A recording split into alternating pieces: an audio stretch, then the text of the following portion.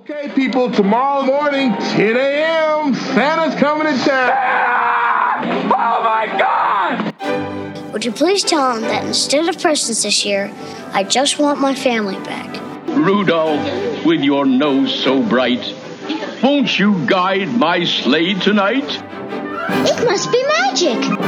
I must find some way to keep Christmas from coming. Nobody's walking out on this fun, old-fashioned family Christmas. Isn't there anyone who knows what Christmas is all about? Sure, Charlie Brown. I can tell you what Christmas is all about. Seeing isn't believing. Believing is seeing. Best way to spread Christmas cheer is singing loud for all to hear.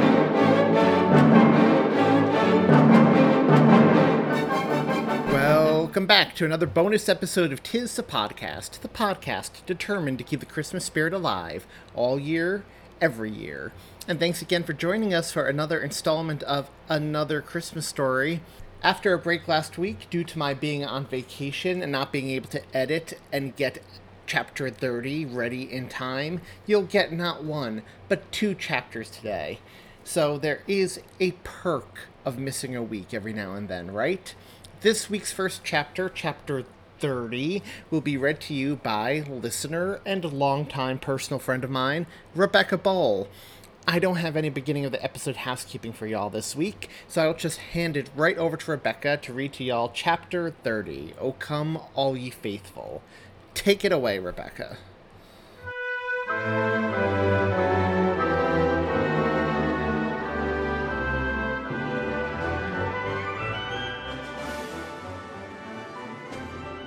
Chapter 30, O Come All Ye Faithful. December 24th, 5:15 p.m. Eastern Standard Time. It was 5:15 by the time Mary and Joey found themselves approaching St. Patrick's Cathedral, through the open front doors of which Christmas music drifted into the cold Manhattan night. It looked beautiful on any average day of the year, but tonight, on Christmas Eve, covered in snow, it looked extra beautiful. Families were smiling as they made their way up the slippery stone steps to enter the church, throwing money in the bucket of a Salvation Army Santa Claus that stood ringing his bell on the corner as they passed. Neither Joey nor Mary did more than glance quickly at this particular Santa as they threw a few dollars into his bucket. Neither of them would admit it aloud, but both were inwardly concerned that paranoia would overcome them and they'd see the man who played Santa at Macy's or in the Radio City Christmas Spectacular. As Joey helped Mary up the stone steps towards the front doors of the church, he noticed that she was staring up at the neo-Gothic structure unblinking, a look of intimidation on her face. Smirking to himself, he jokingly asked, "You're not going to burst into flames the moment you step over the threshold, are you?" "Ha ha, very funny." Mary rolled her eyes, smiling nonetheless. "I'm just wondering whether or not I actually want to sit through Mass. It has been a few years." "We don't have to go if you don't want to," Joey insisted, as they stepped onto the landing above the topmost step. Mary hesitated for a moment, considering his offer before shaking her head. "Ignore me," she instructed. "I do want to go, really I do. I don't know why, but..." She shrugged before letting out an embarrassed laugh. "I don't know, I think I just wanted to find some sort of inner strength or something before I see my parents in a few hours. I've heard sitting through Mass helps put the mind at ease." "It does," Joey confirmed. Then after a beat he conceded. "Well, if you believe it does." Noticing the dark look the woman shot him, he hastened to add, "But I'm sure you'll feel better after Mass." "Thanks."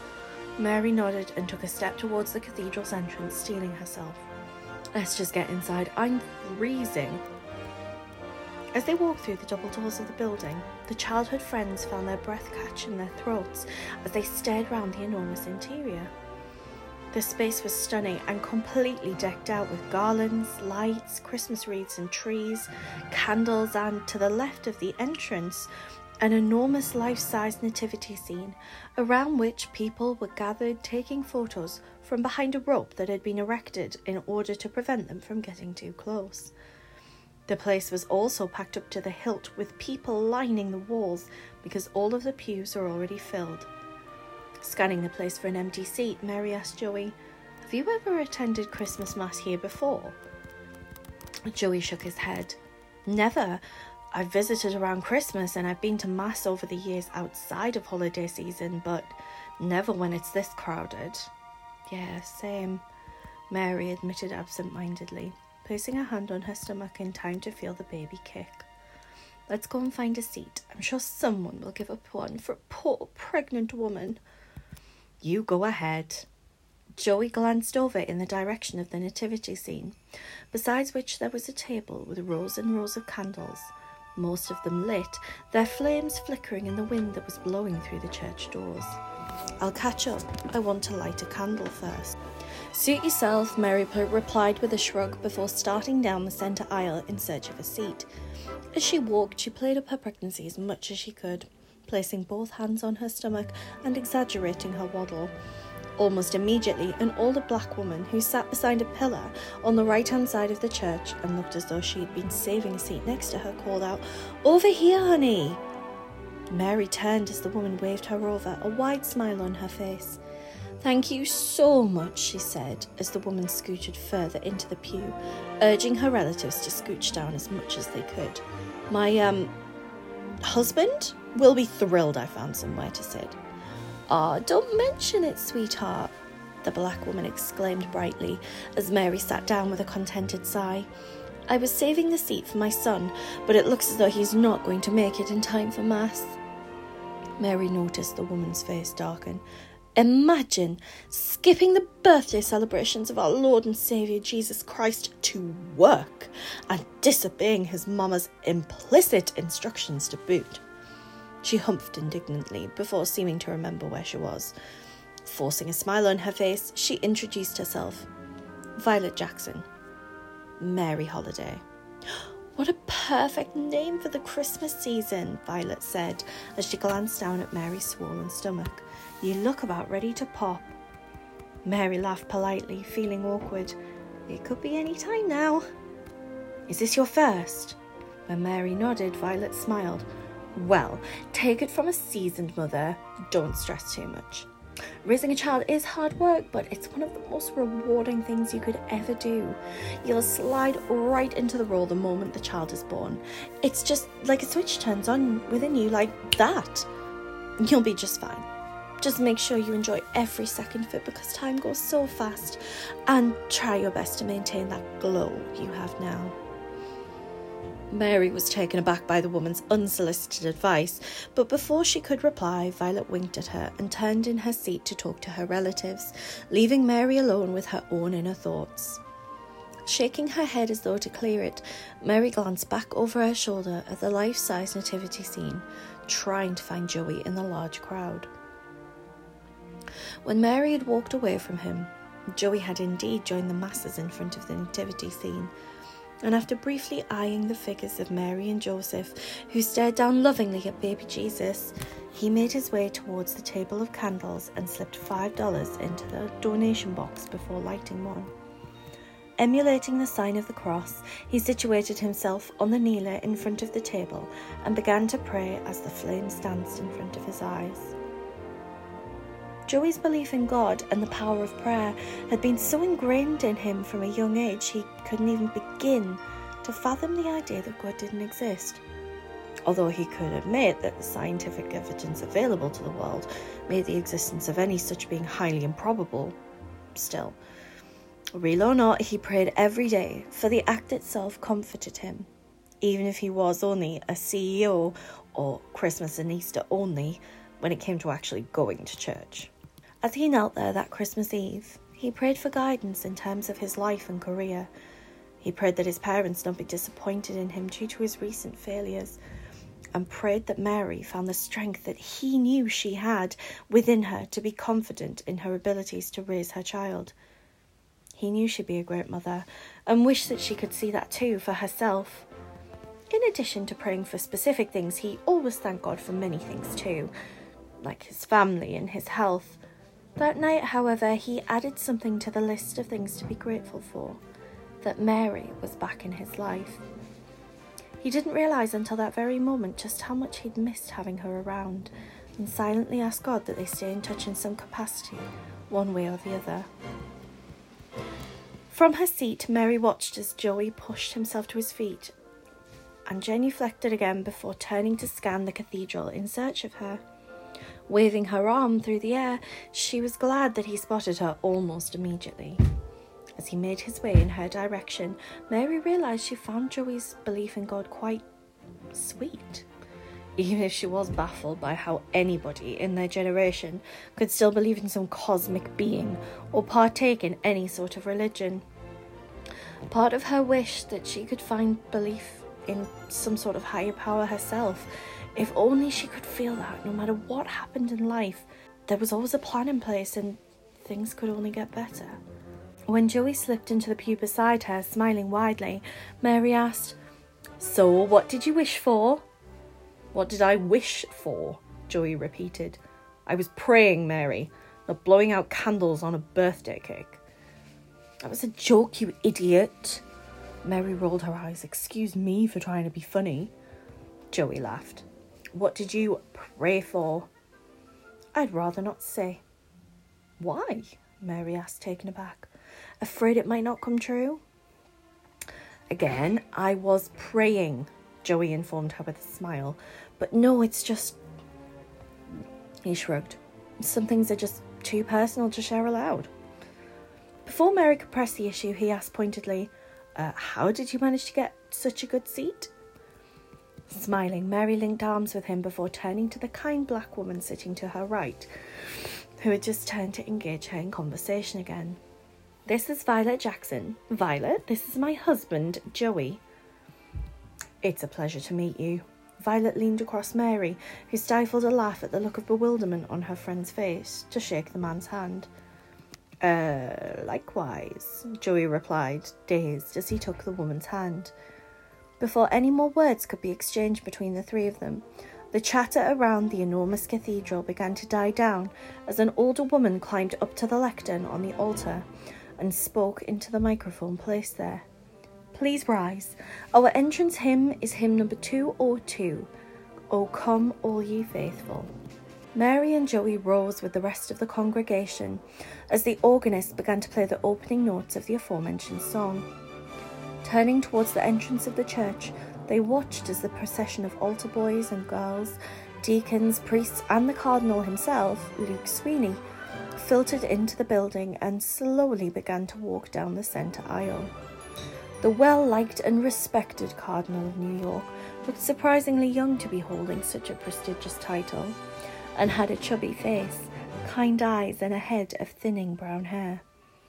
As he walked towards the front of the church, he nodded in acknowledgement of his parishioners, standing on either side of him, his smile warm as he waved his hands in greeting. When he reached the altar and the music came to a stop, he turned to face the crowd. "Good evening." "Good evening, Cardinal," the churchgoers replied. "And Merry Christmas," the Cardinal added. "We are gathered here tonight."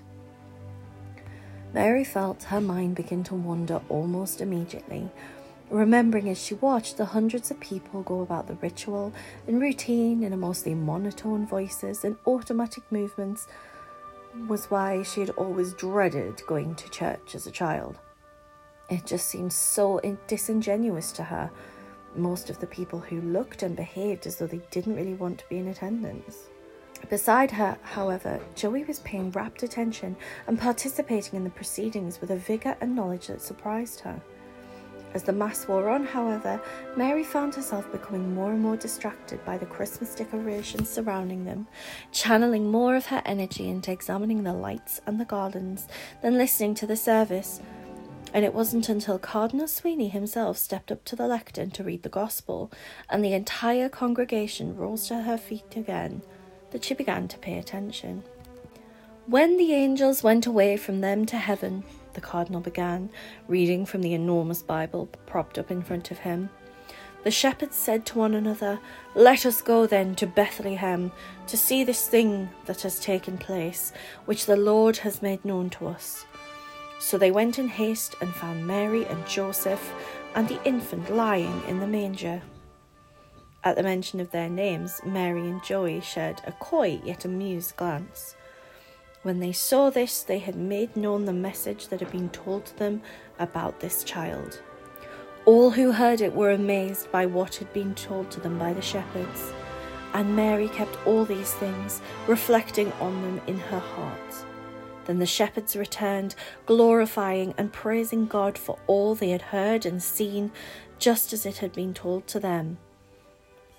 Closing the Bible, Cardinal Sweeney looked up to meet the eyes of those sitting before him. The Gospel of the Lord. Praise to you, Lord Jesus Christ, the crowd said as one before sitting down again. As Mary tried to make herself comfortable in the hard wooden pew, she watched as the cardinal walked to the centre of the altar and looked out upon the crowd, smiling widely. "I'll try to keep my homily as brief as possible," he began. "After all, I know all of the kids here probably want to go home and wait for Santa to visit." There was scattered laughter at the words. "I want to share with you all a paraphrased version of a homily that I read, which stuck with me, that was published in the Huffington Post in 2013 by a Christian minister and social commentator named Reverend Emily Heath. The title of the homily, in case you want to look the full thing up later, is called "No One Remembers the Name of the Inn." He paused for a moment before continuing. "Do you ever find that when we tell and retell stories in our lives, that we always leave out certain details or exaggerate others? The story of Mary and Joseph, the birth of Jesus Christ, is really no different. The Gospel tells us the story of a baby being born to an ordinary, unmarried couple under the most extraordinary of circumstances. We know this story by heart at this point. We hear it every year. We know of Mary and Joseph, of the 3 wise kings, and of the shepherds who all converge upon Bethlehem and end up at the most ordinary of mangers in time to witness the birth of the baby boy who turned out to be the Son of God. Do you know what we don't remember, though? We don't remember the name of the inn that turned away Mary and Joseph. The name of the establishment that claimed they had no room for the young pregnant woman on the verge of birth to rest in. Cardinal Sweeney looked down at his feet, pausing for dramatic effect before he looked up again. I often find myself wondering if they truly didn't have a room to offer, or whether they saw this young unmarried couple that had, in their eyes, sinned by having relations outside of marriage and didn't want to offer them whatever room they did have. But then I remember that even though they didn't give her a room to stay in, they did offer the manger and the pile of hay, and that's what was important in the end. They gave Mary something, and Christ still came into the world. Christmas still happened and continues to happen every single year. God knocks on our doors in our personal lives each and every single day and asks if there is room in our own personal inns. And sometimes we look out and we don't really like what we see, so we close the door and say, "There's no place for you here." But sometimes, even when we don't want to, we open the door anyway to the opportunities that God throws in our path. And that matters because the Christmas story teaches us about more than just an event that happened centuries ago. It teaches us about opening ourselves up to what God is trying to do to us and for us in this world. It's about telling God that there's room for Him in our lives and that we trust Him enough to walk through the doors that He opens for us, that we take chances on the people and opportunities that He places directly in front of us in our lives, sometimes at the most inopportune times. Mary felt her breath catch in her throat at the words as the baby inside of her kicked enthusiastically. Sneaking a sideways glance at Joey, she noticed that he looked as stunned as she felt. He must have felt her eyes boring into him, for he turned to look at her a moment later, an uncertain look on his face, and Mary knew that he was wondering the exact same thing that she was. Had fate brought them back into one another's lives that day for a specific reason? Were they supposed to seize onto the opportunity that dangled in front of them like a carrot in front of a horse and take a chance on one another to prevent themselves from drifting apart again? Were they actually supposed to be more than just friends? There is an undeniable magic that permeates the Christmas season. Cardinal Sweeney continued, glancing in the direction of where Joey and Mary sat side by side. It's the same magic that enables us to believe in miracles and brings cheer to all of us. The same magic that brings out the best in most human beings during this time of the year and makes us strive harder for peace on earth and goodwill towards men.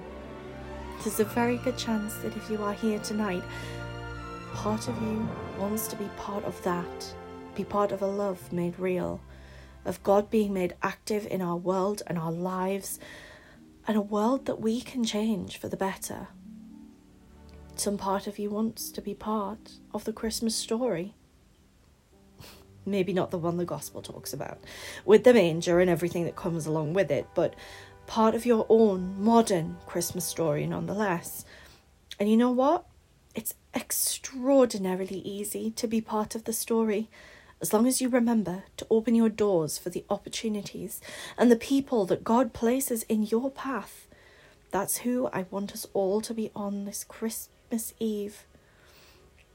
Tomorrow on Christmas Day and every other day throughout the rest of the year, I want us all to be the ones who don't close the doors or our hearts when God comes to us with something new, but the ones who embrace those new opportunities with open arms. We can all be that. We should all be that. You know, Cardinal Sweeney laughed, it's easy to forget that a baby born in the manger all those years ago grew up to become an adult. When he did, he instilled upon us the following lesson: love and trust the Lord our God with an open heart and an open mind, and trust your neighbour and yourself. That is the ultimate Christmas message. And after Santa Claus visits tonight and your trees are put away, the Christmas dinner has been eaten and the nativity sets go back into their boxes, the message remains. The ultimate test of how well we have celebrated Christmas this year will not be how many gifts are left under our trees tonight, but in how well we have opened our hearts and let the Christmas message in how well we live by that message each and every day of our lives. Thank you. As Cardinal Sweeney walked back to his seat, Mary found tears streaming down her face. She had come to Mass with Joey in search of guidance, and as a last resort in order to find some sort of comfort, and miraculously, the Cardinal had succeeded in instilling both within her. She had to be strong, to believe in herself and her skills as a mother, and had to take chances when life presented her with new opportunities, or represented old ones from her past. Joey was one such chance, and perhaps he regarded her emergence in his own life the same way, for at that moment the woman suddenly found his hand reaching for hers. As their fingers interlocked, she turned to face him and found him smiling down at her as he used his free hand to wipe away her tears. After stopping for meatball sub at one of the only sandwich shops open in the snowstorm that Christmas Eve night, Hudson parked his truck on the curb alongside St. Patrick's Cathedral on Madison Avenue, pointing north. It was 6:10, and since he couldn't make Mass, he doubted, even walking into the church that late, he'd be able to find standing room. Hudson had made the executive decision to park close enough to the building in order to hear the loud music that drifted out of it as he ate his dinner. In his mind, it was better than nothing, and he hoped his mother would view it the same way when he ended up explaining to her why he didn't join her for the service inside.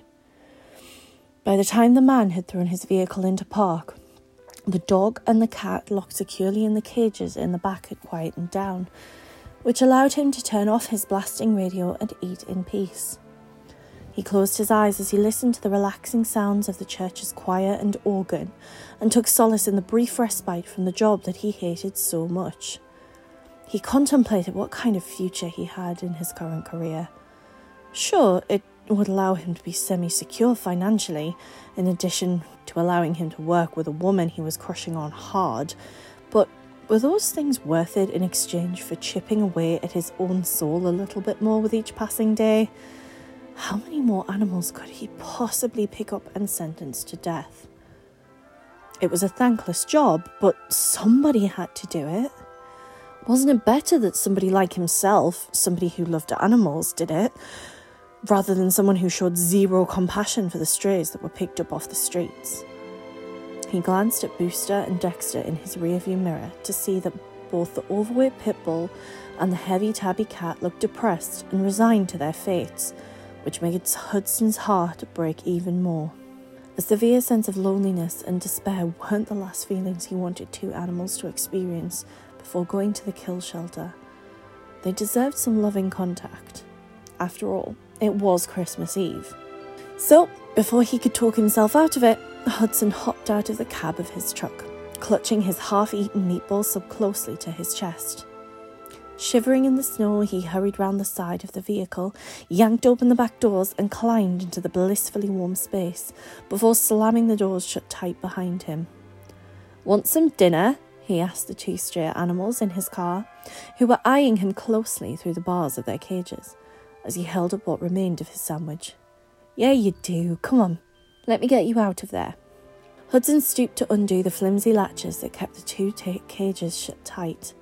Seconds later, the pit bull and the tabby were roaming free round the back of the truck.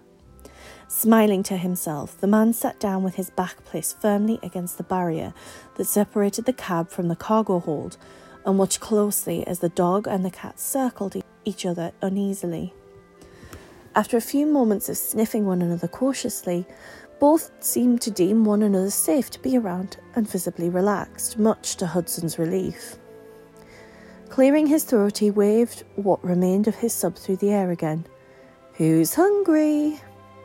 Booster let out an excited bark and bounded to where he sat, ripping the entire thing from Hudson's hands enthusiastically. "Hey!" he exclaimed, "that's to share with Dexter." The dog, however, either didn't understand or didn't care, and lied down beside Hudson, so close to him that he was nearly on top of him, and he began to go to town on his messy sandwich. Surprisingly, Dexter didn't seem to care either. In fact, the cat sat down on its hind haunches, holding his head high in a dignified manner, and observed the dog's sloppy eating habits with something close to disdain. "You should get in on the action before it's all gone, buddy," Hudson advised the cat, as a voice in the back of his head pointedly added, "Who knows when you'll get a good meal again after I drop you off at the shelter tonight." The cat let out a stubborn meow in response before stretching in what looked like an extremely satisfying manner and walking over to Hudson. Before the man could object, Dexter climbed onto his lap and settled down, purring contentedly. Hudson stared down at him in amazement, astounded by his boldness, as the cat stared up into his eyes unexpectedly. Laughing, he began to scratch the animal between its ears with one hand while stroking the top of Booster's head with the other. Though he was happy and warm, sitting with the two loving animals in a silence broken only by the music drifting out of the cathedral on the corner, Hudson couldn't help but feel like he had made a huge mistake by attempting to give the two strays a sense of comfort. It was only going to make it harder for him to drop them at the shelter and harder for them to accept their fates. "Don't be so morbid. Look how sweet they are. Surely they'll get adopted." Hudson snorted in derision in response to his own thoughts. It was technically true. Animal control services were not an inherently bad place.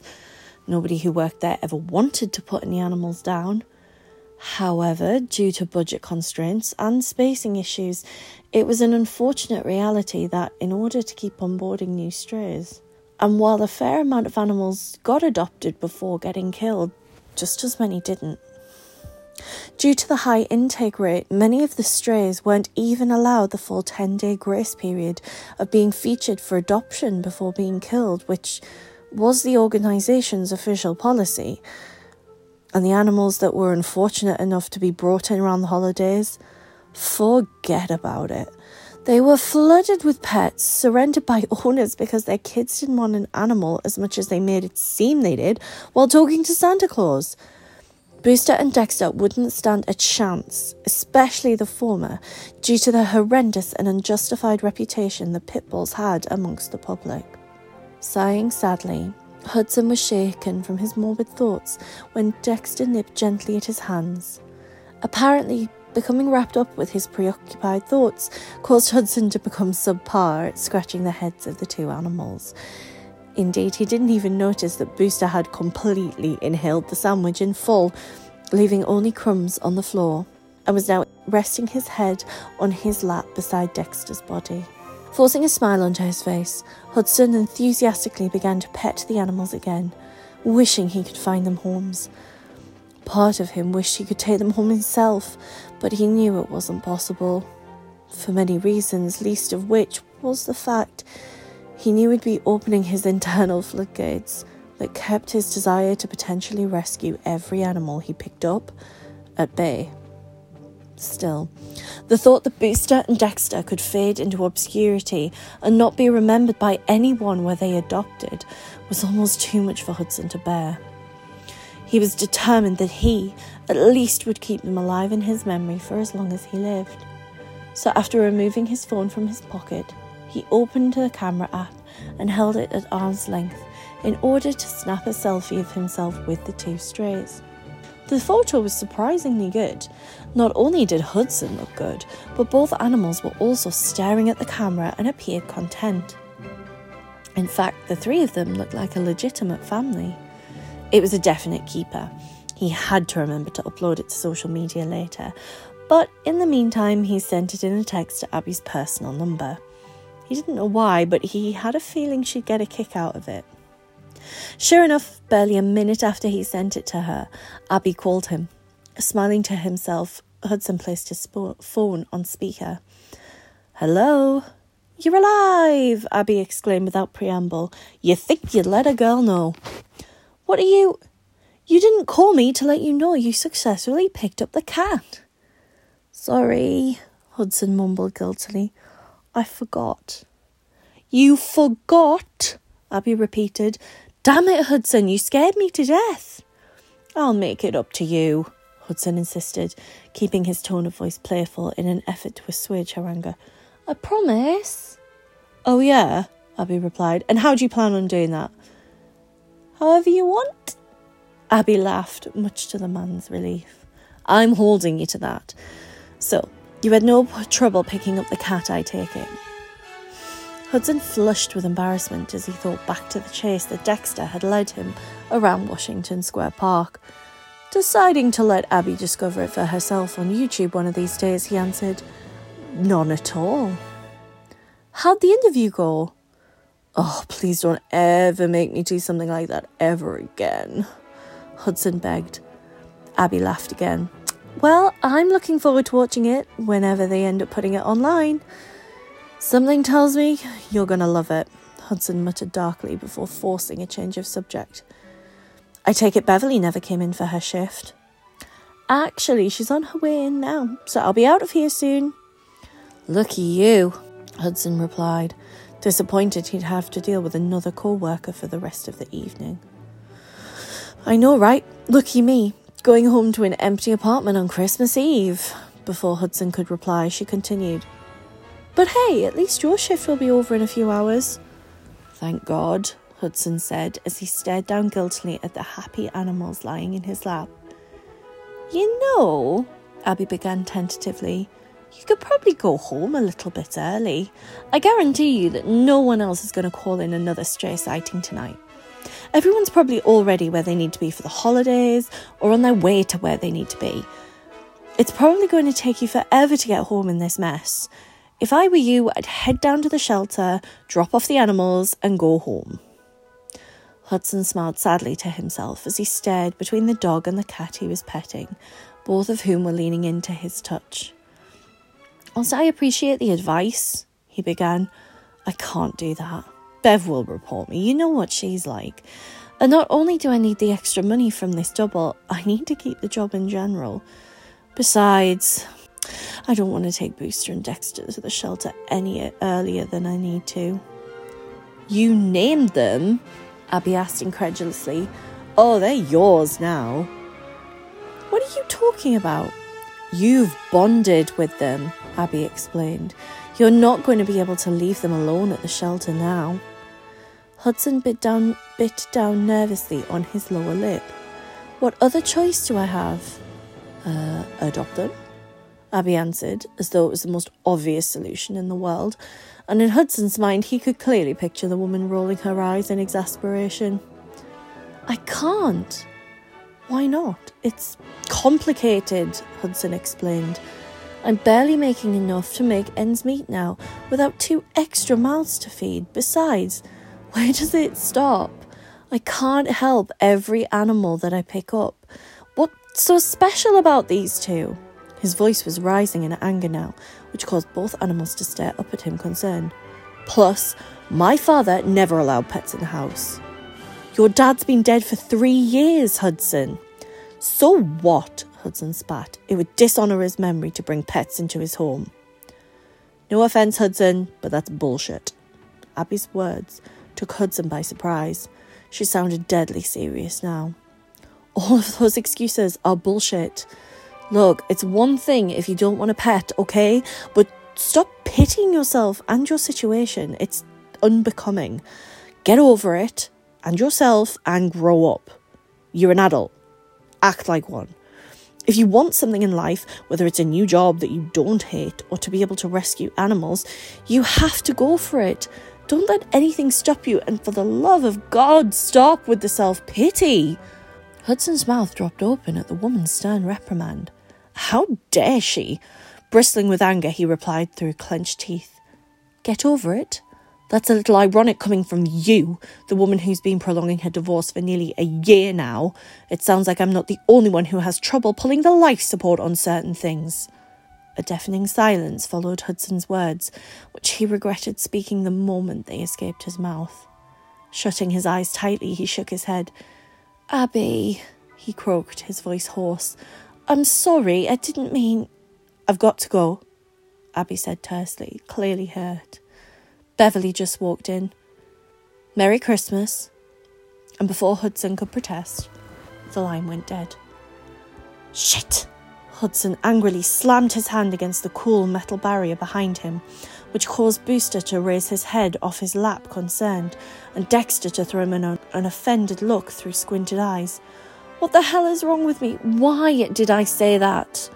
When Booster licked his face in response, Hudson shook his head and forcefully pushed the dog away. No! He stood up as straight as the stooped ceiling of his truck would allow, hastily dislodging Dexter from his lap with a mortified meow. No! This was a stupid idea. Come on, back in your cages. I don't know what the hell I was thinking. And with great difficulty, Hudson managed to lock the 2 animals back into their respective cages once more. The moment he did, their relaxed, easygoing demeanours were replaced with panic and sadness once again. As they began to bark and meow in distress, Hudson hopped out of the back of his truck and secured the doors behind him. He took a deep, steadying breath of the cold night air, but his attempt to de-stress was hampered almost immediately when he noticed people flooding out of St. Patrick's Cathedral. Apparently, 5:30 Mass had ended. Panicking, for he didn't want to run into his mother or any other members of his family that she'd dragged along to Mass with her, Hudson hurried around the driver's side of his truck and climbed into the cab. The moment he did, his ears were assaulted by the loud sounds of the animals in the back, which forced him to once again turn up the volume on his radio to inappropriate decibels in order to drown them out. Guiding the vehicle away from the curb and into the traffic heading north on Madison Avenue, Hudson drove as fast as he could away from the church. Despite the blasting radio and howling animals, the cacophony of sounds wasn't enough to stop Hudson's mind from racing furiously, nor enough to drown out the mingled anger, sadness, and self-pity that Hudson felt. Not only had he given Booster and Dexter false hope, but he had also managed to hurt Abby, the woman who treated him better than anyone else at work, and in the process, he had ruined any chance he might have had of romantically courting her in the future once her divorce was finalised. And on top of it all, not only would he have to contend with his mother's disappointment and anger at missing Mass when he returned home, but when he woke up on the 26th, he'd still be forced to return to a job that he hated with a passion. Some Christmas, he mumbled bitterly. as he stared out at the beautiful snow still falling heavily from the night sky. Hudson was over it, though. The happiness most people got out of such things only made him bitter that evening in his current state, and he found himself wishing the holidays away quickly. Smirking wryly to himself at the thought, he sighed and exclaimed, "Bah! Humbug!" Mary and Joe sat holding hands for the remaining duration of Mass that Christmas Eve, only letting go when they stood to receive communion. When it was Mary's turn to receive the Eucharist, Cardinal Sweeney flashed her a warm smile before blessing her pregnant stomach with the sign of the cross after she took the holy cracker in her mouth. When the two childhood friends returned to their seats, their hands instantly found one another again, and they were still interlocked when they walked out of the cathedral at the end of the service 10 minutes later. Coming to a stop in front of the church, Mary and Joey looked at each other expectantly. "So," Mary began, "that was nice." "It was," Joey agreed. "Are you glad we went?" "I am," Mary nodded. "I found the homily particularly interesting." She eyed Joey closely as she squeezed his fingers tightly. "He was a good speaker." "Yeah," Joey began, squeezing the woman's fingers in return. "The church needs more people in charge like him and Pope Francis if they want to stay relevant. Progressives willing to guide the institution into modern times that reflect modern values." Mary smiled at Joey's intelligent, nerdy response, realising how enamoured she was by that aspect of his personality. She watched as the man checked his watch and immediately noticed his face fall. "What's wrong?" "Nothing," Joey lied. It's almost 6:30. Mary felt her own face fall in response to the words. "Natalie should be pulling up in front of the hotel soon. I'll walk you back." Continuing to hold hands, the two friends walked back to the plaza in silence, taking turns to squeeze the other's fingers in a reassuring manner. Both were preoccupied by their own thoughts, internally debating with themselves about whether or not they should voice aloud what they were feeling at that exact moment, and trying to come up with words to adequately explain said feelings in case they decided to. None of them spoke, however, until they came to a stop in front of the city's most famous hotel, across from which Central Park looked like a magical wonderland, with its streetlights twinkling through the heavy snow. "I had a great time today," Joey said finally, trying to keep his voice light and cheerful. "I did too," Mary agreed, mentally berating herself for how eager and quick her reply was. "Thank you," she added. "For what?" "For keeping me distracted today. For trying to cheer me up." Joey raised an eyebrow. "Trying?" Mary laughed. "Okay, succeeding in cheering me up. Seriously, if I hadn't run into you, I probably would have spent the day crying alone in my hotel room, wandering the city aimlessly, wallowing in self-pity." Joey shook his head. "You don't need to thank me. You helped me too, you know," he admitted. "I was going through my own crap, and you helped to cheer me up and pull me out of it." "What can I say?" Mary shrugged, feigning modesty. "It's what I do."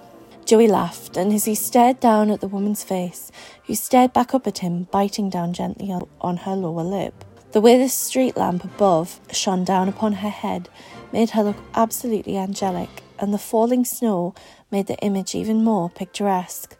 Joey made every effort to commit it to memory before they broke apart. "I'm glad we got to hang out and work through some shit." "Me too," Mary replied breathlessly before swallowing hard. I'll obviously be busy the next few months." She glanced down at her swollen stomach. "But once things start to settle down a bit, I'd love to get together." "I'd like that," Joey smiled wide. "And in the meantime, we have each other's numbers, so we can talk," Mary interrupted. "We can keep in touch." "Definitely." Both of them nodded, unsure of what else to say. Mary waited expectantly as Joey tried to mentally talk himself into leaning down to kiss her. Before he could make a move, however, there were loud footsteps in the snow piled high on the ground behind them, followed by the sound of someone clearing their throat pointedly. "It's so nice to see you two talking again." Joey and Mary immediately relinquished their grips on one another, and the latter took a few hasty steps backward from the disappointed man. As Joey turned to face the person who spoke, Mary met her best friend's concerned eyes, noting that they suspiciously darted back and forth between Joey and herself. "Natalie, how was your day?" Natalie asked pointedly, a mischievous smirk playing on her face as she stuffed her gloved hands deep into the pockets of her coat. "It was nice," Mary replied as she widened her eyes in a silent warning to her friend. "Nice to see you, Natalie." Joey awkwardly raised a hand in acknowledgement. "You too, Joey," Natalie confirmed. When he proceeded to move toward her, she blinked in surprise. "Oh, we're on hugging terms now. Okay, that's cool." And removing her hands from her pockets, she clumsily threw her arms around Joey and uncomfortably patted him on the back before the two broke apart. Joey turned to peer at Mary, who quickly did her best to avoid his eyes by asking Natalie, "Where's the car?" "Oh, don't ask," Natalie grumbled. Rolling her eyes, she explained, "I got a flat on my way here and I had to have it towed. Didn't have a donut for them to put on it." "Don't ever let my dad hear you say that unless you want an hour-long lecture about road preparedness," Mary deadpanned before asking, "You couldn't just buy one at the garage?" "Ugh, the garage closed early for the holiday," Natalie furiously exclaimed. "I can't get a replacement until the 26th, so we're just going to have to find another way back to Bayside." "You can hitch a ride with me and Ryan," Joey interjected, his voice so eager that it caused both Mary and Natalie to do a double take. "Oh, Natalie peered up and down the street, doing her best to avoid the eyes of her former high school classmates. "I really don't think we should impose." "Why not?" A wide smile spread across Mary's face. "I think it's a great idea." "Seriously?" Joey assured Natalie, who appeared wary for some reason. "Ryan won't mind. In fact, he should be getting off work any minute now. Let me give him a call." "You really don't have to," Natalie insisted, but it was too late. Joey had already taken out his cell phone and dialed Ryan's number. Sighing deeply, she rounded on Mary. "I really wasn't expecting my Christmas Eve to turn into a pseudo-high school reunion." "What is wrong with you?" Mary hissed in an undertone, as Joey absent-mindedly paced a few feet away from him. "What's wrong with me? What's wrong with you?" Natalie demanded, visibly agitated. "Honey, I'm sorry. I am. I know you're going through something here, but I can't ride back to Bayside in a car with Ryan O'Connor." Why not?" Mary demanded. "I mean, he was a nice guy back in the day, and if Joey is still friends with him..." "I'm sure he's still lovely," Natalie interrupted, "but I can't see him because we hooked up once after senior prom." "What?" "And a few more times after that before leaving for college that September," Natalie continued, as though she hadn't been interrupted. "We haven't spoken since, though. He tried to call a few times freshman year, but eventually gave up when I never answered, and it's going to be so awkward driving back to Bayside with him. What if we hit traffic?" Mary ignored the question, still too flabbergasted by the gossip that her friend had been hiding from her the past decade of their lives. "Why didn't you tell me?" "Oh, I'm sorry, it's just... Well..." Natalie stared down at the ground guiltily. "Ryan and I agreed not to tell you or Joey because of the falling out you had that Christmas. We just thought that it might make you feel awkward if you knew your best friends were hooking up. I'm sorry."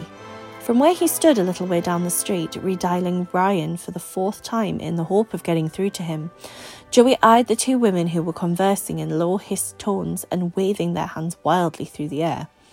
Just when he began to wonder whether or not Natalie was getting on Mary's case about anything she might have done with him through the day, Ryan answered the phone. "Hello?" "Where are you?" Joey asked without preamble. "I was just about to call you," Ryan replied. "I'm walking out of work now. What's up?" Joey took a deep breath. "Do you mind giving Mary and Natalie a ride back to Bayside tonight as well?" "What?" "Nat's car got a flat and I don't want them to have to take mass transit back," Joey explained before adding guiltily. "Besides, I already kind of promised them you wouldn't mind." "Of course I don't mind," Ryan replied. "How did it go with Mary today?" Joey eyed Mary and Natalie from where he stood and flashed a smile in their direction when they noticed him staring. Yeah, I can't really talk about that right now. We'll talk later. Okay, Ryan replied, but before I let you go, did Natalie say anything about me? What? Joey furrowed his eyebrows, confused. Why would she? No reason, Ryan replied a little too quickly. I was just wondering. Right. Where should I pick you guys up? Outside the plaza, the Grand Army Plaza entrance. I can be there in 15 to 20 minutes, Ryan confirmed. Great, Joey exclaimed, relieved. I'll see you then. And Ryan? Yeah? Thanks. No thanks required, as long as you can admit that I'm the best wingman on the planet. Don't get ahead of yourself. I'll see you in a bit.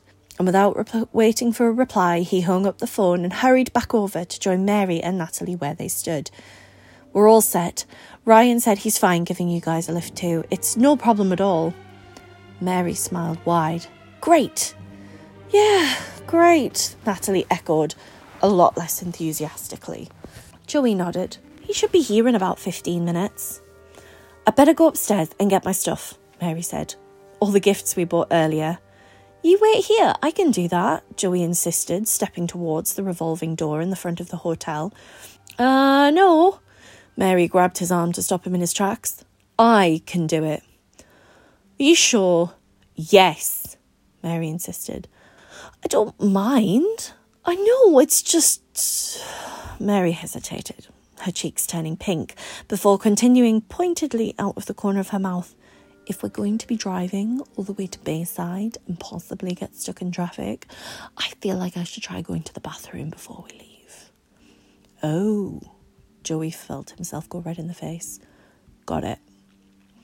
I'll be right back, Mary promised. Hurry, please, Natalie called after her best friend as she disappeared into the building, leaving her alone with Joey. The two stood in silence, looking anywhere but at each other, when Natalie finally blurted out, Can I talk to you about something? Surprised, Joey turned to look at her. Of course, he replied. Sure, is everything okay? You tell me, Natalie stared at him sternly, as she folded her arms across her chest expectantly. Not exactly sure what you're talking about.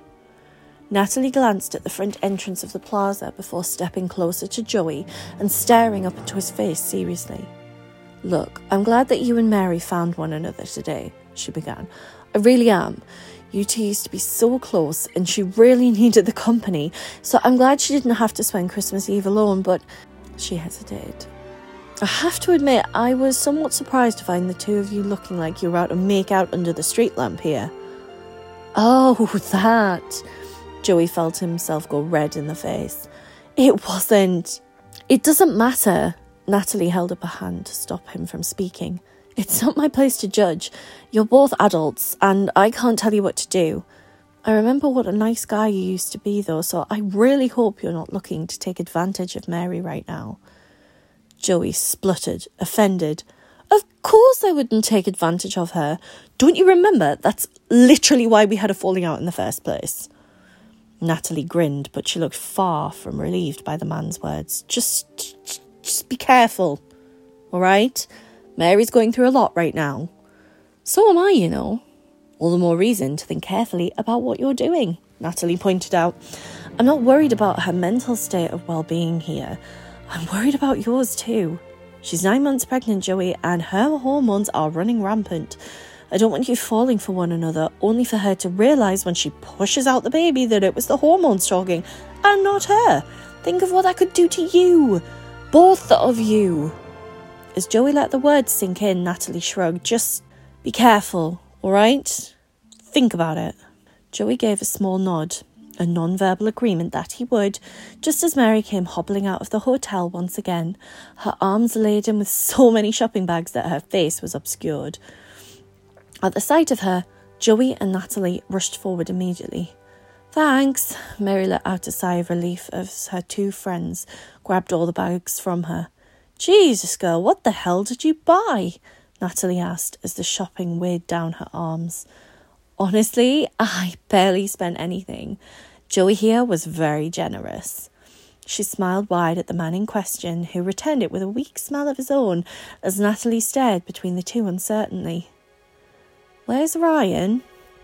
Joey stared around the dark street, the pavement of which was covered in a thick layer of snow and ice.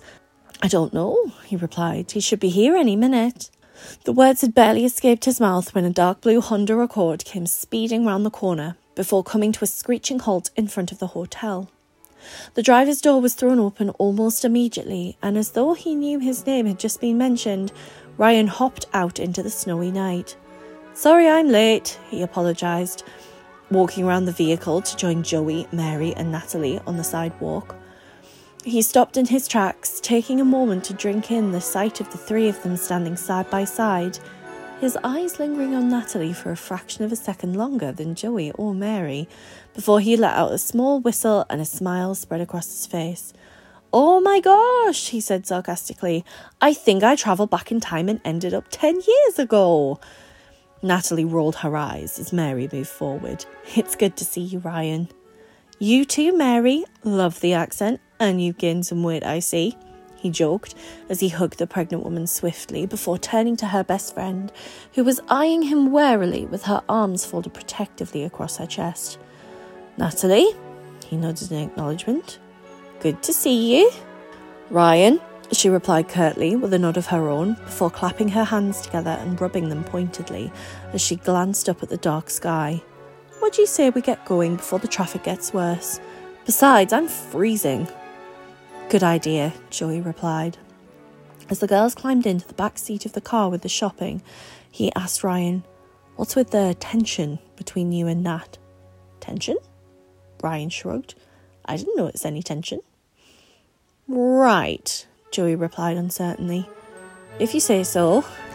When Joey climbed into the front passenger seat and Ryan had slid into the driver's seat and slammed the door shut, the latter glanced into the rearview mirror and at the woman sitting in the back. "Everybody buckled in, and let's get this show on the road, shall we? To Bayside we go." And as Ryan guided the car away from the curb, Mary and Natalie exchanged a glance as the four former classmates began their journey home to Queens.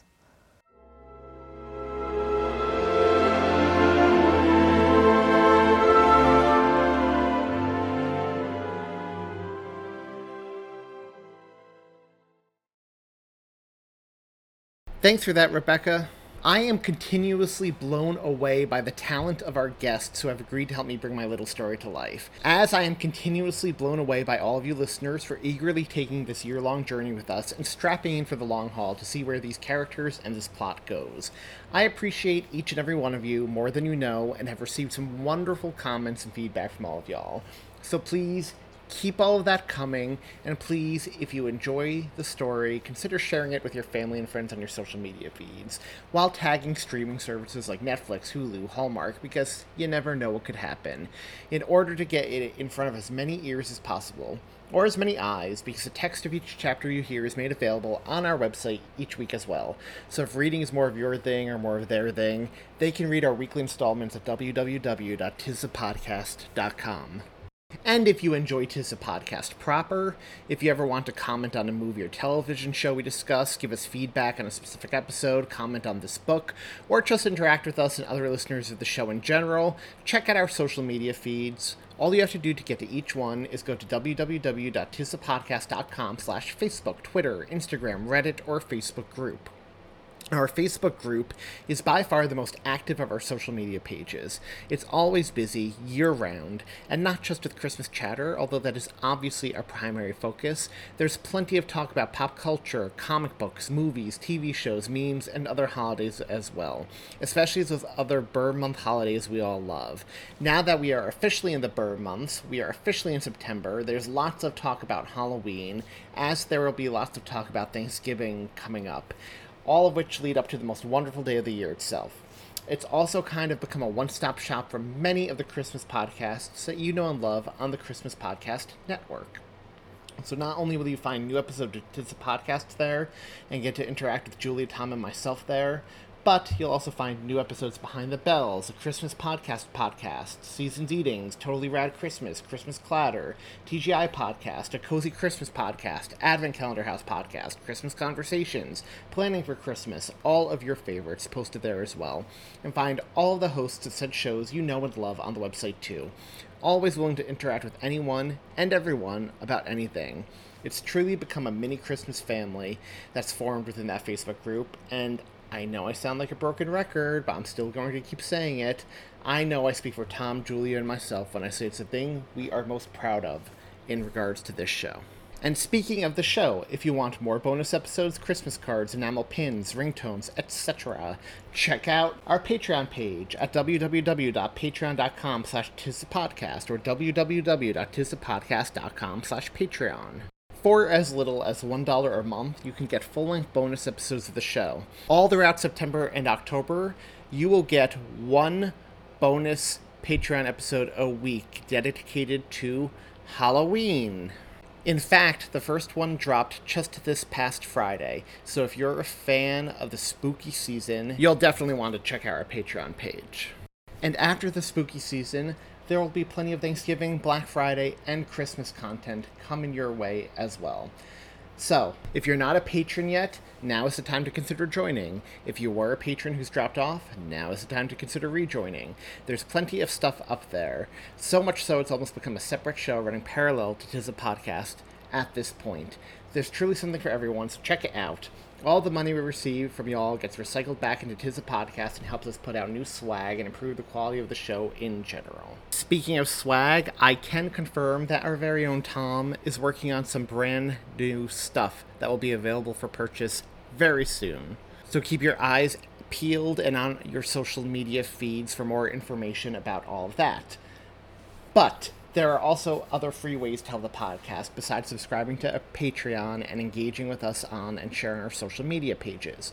You can help the show in a free way by leaving us a review on iTunes, because every new review helps new listeners find us and helps us to spread the Christmas cheer 365 days per year. Coming up on the show, this upcoming Monday, Labor Day, September 6th, which just so happens to be my wife Sarah's birthday, so happy birthday in advance to her. We will be dropping our episode in which we discuss the ABC Family original movie, Snow. And this upcoming Tuesday, September 7th, we will be recording our episode on the 1991 British cartoon, Father Christmas, which will drop in your feeds on Monday, September 13th. Before that, however, on Thursday, September 9th, you'll get to hear Chapter 32 of Another Christmas Story, entitled No Place Like Home for the Holidays, which yours truly will be reading to y'all. So keep your eyes on your podcast feeds, because there's lots of great stuff coming up. Lots of exciting stuff coming up. But that's not the most exciting news we have for you. The most exciting news we have for y'all is that there are only 121 days until Christmas. Or should I say, there were only 121 days until Christmas from the day this was originally supposed to drop, which was last Thursday, August 26th. How exciting is that? We are officially in the most wonderful time of the year, as we are now officially in the Burr months. This year is flying, so buckle in and enjoy every second of the ride, because Christmas will be here before you know it.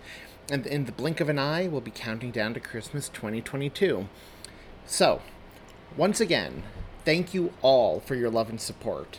We are so lucky we get to consider you all legitimate friends and so many of you family.